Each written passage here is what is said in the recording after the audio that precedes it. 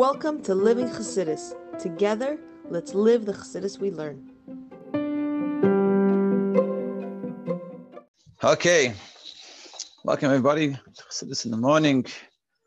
15 minutes to change your life, and as a hachana to Yud Shevat, we're going to be learning Basi Legani. We're going to be doing from this book in English, just because English is the people's first language. Just a few prefatory remarks before we start on this beautiful journey. Basi Legani was the maamarim, whoever doesn't know, was the maamarim was given out by the Frierdiker Rebbe to be learned on Yud Shevat, and ultimately became the day that he passed away. And the maamarim actually consists of, it's like a series. He gave a series of maamarim to be given out on different days. It was Yud Shevat, Yud Gimel Shevat, Purim, Beis Nisan, if I understand correctly. And so ultimately it becomes total 20 prakim. It's a hemshech, which is a continuation. It's different maamarim, but a continuation of the same theme. And really, we understand, and also the Rebbe showed to us how this maamar is for everybody. It's like the Frierdiker Rebbe's message for Dar Shvi. And if we want to know how we're meant to live our lives, it's based off this maamar, and also that's what the Rebbe did every year in Yud Shevat. He would go through another chapter and he would explain it. So meaning the first year when the Rebbe became Rebbe, he said a maamar called Basi Legani, and that maamar focused on this first parak of this maamar. And then the next year he said a maamar of Basi Legani focused on the next parak. And it's a 20-year cycle, plus 20 chapters. And then he started again. He did it 1.5 times, more than 1.5, but didn't finish the second time. It's a different discussion, not for now. And yeah, but the trick is, in order to understand those maamarim, which is essentially the Rebbe giving an explanation, biurim, on this Basi Legani, so you have to understand this Basi Legani well. And just on a personal note, from this maamar is a maamar that really changed my life and really got me to understand Chassidus. And unfortunately, it's a maamar that a lot of us have learned, but not understood at all. Like we learned to Kuch Tefillah, we don't have a das, maamar is just some words on a page, and it's not really life-changing. And for a lot of people, this beginning especially has become very synonymous, because the Rebbe says it every time. When the Rebbe would say his maamar, he'd always begin the same way, like this. So a lot of people just skim through it, but yeah, like I know this already. But unfortunately, not a lot of us do know it. And we hope that at the end of this shir, we will. So let's begin. If you have this book, it's on page 1. Otherwise, you can just listen in, or whatever safe you have. So this, also this book, it's pure translation, but it also gives a little bit of like explanations. So if you're following along in a different translation, it'll be a little confusing. And if you follow along in the Hebrew, yeah, you might I'll say this in the brackets just to make sure it's clear. So, yeah, and hopefully with this achana, this preparation, Yud Shevat will be in different Yud Shevat than it's ever been. Much more of a powerful, meaningful experience. Okay, the following maamar comprises chapter 1 to 5, which is part 1 of the series of discourses with the general title Basi Legani, was released in advance for study on Shabbos Pashas Boy, Yud Shevat, 1950. So yeah, like I said before, it was given out on Shabbos, Friday night, in order to be learned on Shabbos. In honor of the yahrzeit of the author's grandmother, Rebbetzin Rivka. Part 1, Basi Legani. I remember we're learning from the Frierdiker Rebbe. Basi Legani achaisi chalo. I've come to my garden, my sister, my bride. This is what it says in Shir Shirim. I've come to my garden, my sister, my bride. And in general, when you see in Shir Shirim or in Torah, when it talks about, let's say, different types of love, so there's a love of a sister and a love of a bride. They're talking about different levels of love. The Shir Shirim, the Medrash explains, not to be taken at face value. It is a metaphor describing the ongoing relationship between God and his bride. So what does it mean? I've come to my garden, my sister, my bride. The Jewish people talking about us. I've come to my garden, which is God, to my sister, my bride, which is us. The above verse, for example, refers to the time of the construction of the Basi Mikdash sanctuary, when the Shekhinah came into his garden. For it was then that the divine presence, distant for a time, was revealed in this world. So the Medrash explains on Shir Hashem in this pasuk, I've come to my garden, my sister, my bride, talking about the times of the Mishkan, that Hashem came into his garden. What does that mean? The Hebrew word for meaning to my garden is now discussed. The Medrash Rabbah explains on this pasuk, observes that the word is not used legan, Basi Legani, I've come to the garden, but legani, which means to my garden. And this implies legnuni, which is my bridal chamber. For as the commentaries on the Medrash explain, this possessive form implies a private place, such as a chamber in which the spiritual union of bride and groom is consummated. So the divine presence is thus saying, I've come to my bridal chamber, to the place which my essence was originally revealed. So what is the Medrash saying, Medrash Rabbah? That it's not just I'm coming to my garden, but I'm coming to my bridal chamber. What's a bridal chamber? It's a special thing that they made for Chassan and Kala for the first, I don't know how long, of their marriage. It was a place to come close, come together, and really get to know each other, and really be intimate. So too with this pasuk, what are we saying is Hashem is saying, I've come back to my garden, meaning when we built the Mishkan, Hashem came back to where it was in the beginning, which is a place that we are very close and very connected to Hashem, where his essence was originally revealed. And then he's going to explain. The Medrash continues, in the beginning, the essence of the Shekhinah was apparent in the early world. However, in the wake of the cosmic sin of the tree of knowledge, the Shekhinah departed from the earth and rose into the heavens. Later, on account of sin of Cain and then Enosh, the Shekhinah withdrew even further from this world, rising from the nearest heavens to the second and then the third. Later, yet, the sins of the generation of the deluge caused it to recede from the third heaven to the fourth, and so on. This progressive recession of the revealed divine presence is alluded to in the wording of the verse related to Adam and Chava. So, heard the sounds God, he alluded to in the wording of the verse related to Adam and Chava, heard the sound of God walking about in the garden. So Rava notes the verse does not say the expected form of the verb mahalech, which is going, rather mishalech, which is just a jumping. So what is he saying like this? That in the beginning, Hashem was here. The world was created, so to speak, perfect. Hashem was here.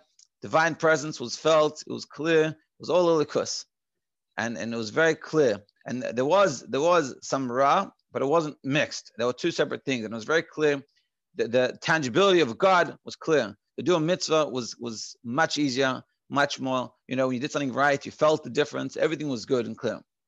What happened? Adam and Chava ate from the tree of knowledge, and then Elikus departed. That sensitivity that you had for Elikus, the clarity of Elikus in the world disappeared. It went up a level. That's why Rabbi Abba says, it doesn't say Mahalech, that Hashem was walking in the garden. It's Mishalech, was jumping, meaning through that sin, it jumped out of him. Doesn't mean godliness disappeared, like we don't see it anymore, like it's not here anymore, as much as it's not sensed anymore. The ultimate goal of our lives is to have that sensitivity for godliness, have sensitivity for a mitzvah, sensitivity for the opposite of not doing a mitzvah. That's what a tzaddik is. A tzaddik doesn't, he hates doing an avera. It's not like he doesn't want to do it. It's disgusting to him. Why? Because he feels he's sensitive to it. And what we want is that sensitivity. And what it was in the beginning, it was that sensitivity. It was very clear. And what happened? So then averas came. Adam and Chava did an avera, and then that sensitivity went up a level, and it was less sensitive. One level less sensitive. Then Cain, and then Enosh, and then the flood, and all these big averas cause that godliness to feel God, so to speak, doesn't feel at home anymore. So he leaves. It's like you're in a relationship with somebody, you do something hurtful. So the person sort of separates themselves from you. Now, it could be not a total separation, but it could be a little bit of a separation. And they're not as comfortable anymore. They're not as open and honest and that level. And they don't feel comfortable to talk to you. And your relationship, it gets tainted. And this is exactly what happened. In the beginning, Elikus was here, Begalui, you felt it, you lived with it, it was easy.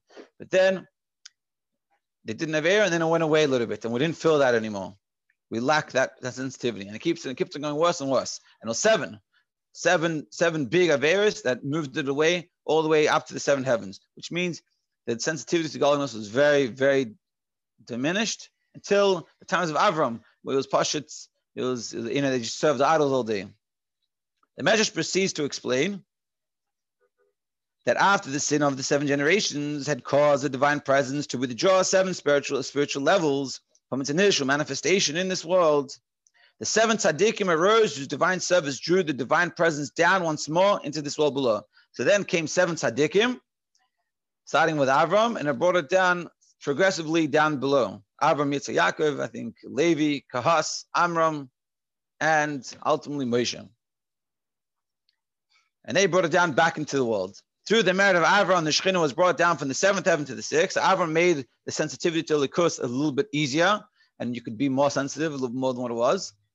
Then, to the merit of Yitzchak, the Shekhinah was brought down even more from the 6th to the 5th, and so on, until Moshe, the 7th of these tzaddikim, and all those who are 7th, are cherished. This is what the Frierdiker Rebbe puts in from Frierdiker Rebbe, but it's always in every maamarim of Basi Legani this was put in. All those are 7th are cherished. Kol shvivin chavivin. That means that you and I are in the 7th generation. The way the generation works, whoever gets confused, is that the generation works of the Rebbe. So the Alter Rebbe was the 1st generation. Then came the next Rebbe, the middle Rebbe. That's the 2nd generation. And we are the generation of the Rebbe. So we're the 7th generation. The Kol shvivin chavivin means we are special. And the Rebbe explains in the Rebbe's maamarim about this, that we're special, not necessarily because of our actions of what we've done, but because of where we come in the place. We have an Alter Rebbe, so then we have a 7th, and that's us. But the point we have to realize that we are special, and we have a special mission. Our job is to bring that revelation, that sensitivity to Likus down here, back to where it was. The Eibishter in this world, sensitive, we can feel that, and we can connect to that. The Vinyan was primarily revealed in the Beis HaMikdash, as it is written. And where does this happen? This happened, let me just check the time. Okay, good. This happened in the Beis HaMikdash with Moshe. That's how it brought it down. Like it says, you should make for me a sanctuary and I should dwell within them. So significantly, the last Hebrew word of the verse is not as expected, rather cham. So it says, you should make for me a sanctuary, I will dwell in them. Hashem says, make for me a mishkan, and I should dwell within them. Why is he saying in them? It should be in it. So the reason why it says in them, because b'seicham means within them, for Hashem desires, he has a craving to dwell, he craves a dwelling place within each individual Jew, that Hashem wants to live within us. That sensitivity causes us to have Hashem, the ultimate purpose is that Hashem wants to live in this world. Means he wants to have this revelation, he wants to be comfortable in the world, just like you have a house. You imagine you have a house and you have a guest over. The ultimate goal you want is that guest feels at home. And the more we connect to Hashem and the more we do the right things, the more we make a mikdash, the more Hashem can feel at home. If our house is dirty, so to speak, or if we're not doing the right things, and Hashem is not welcome. But if we're doing the right things, Hashem is welcome. The more right things we're doing, the more welcome he feels. And the more we work on that, the more he feels that way. And that's what we're trying to do. We're trying to make this place, so to speak, our house within us and within the world around us, a place where God feels comfortable to come. This concept can grant us insight into the verse, Tzaddikim yushu haaretz v'yishkonu aleh. It says that Tzaddikim will inherit the land and should dwell within it. Now the righteous will inherit the land, dwell from it. Now the word la'ad, he translated forever, recalls the word ad in the phrase Sheikh and Admam Kadesh. So what does it mean that Tzaddikim will inherit the land and will dwell upon this forever? First, we're talking about Tzaddikim in the context of Yam Chilkom Tzaddikim. We're all Tzaddikim, which is all of us. How do we inherit the land? For like it says, Sheikh and Admam Kadesh, he who dwells forever, exalted and holy is his name. Meaning, our verse may thus be understood as follows. The righteous will inherit the land, which is an allusion to Gan Eden. The tzaddikim will get Gan Eden. Why? Because they cause he who dwells forever, exalted and holy is his name, to dwell and be revealed in this physical world. How do you inherit the Gan Eden? Is through bringing Hashem down here. He who dwells forever, meaning godliness, elikus, holy is his name, to dwell down here. With this in mind, namely the revelation of the divine presence in the Mishkan and more particularly in the revelation of the divine dimension with ourselves, in our own Mishkan, we can better understand the interpretation of the pasuk Basi Legani. As I have come to my bridal chamber, i.e., the Shekhinah, he speaks of its return to the original location of its essential abode in the midst of the nether being. So what does it mean? Basi Legani, I've come to my bridal chamber. Hashem is saying, in the times of the Mishkan, I came back, I feel comfortable enough to come back into my house. The world was his house, and we ruined it, and so he left. There were seven Averis, and he left. And he said, I'm not comfortable anymore in here, and I'm out of here. And he left. And then through different people, starting with Avram and going down to Moshe, ultimately to Moshe, he brought it all back down. Hashem said, I feel comfortable again. And we're going to explain further what that means in general. And then we're going to discuss how do we do it for ourselves. Because the question is, it's nice that we're talking about that they built a Mishkan, 7th generation. Well, how do we build our Mishkan? What do we need to do within our lives to make God feel comfortable? We want to have a revelation of godliness. We want to feel the Elikus. We want to feel connected to God.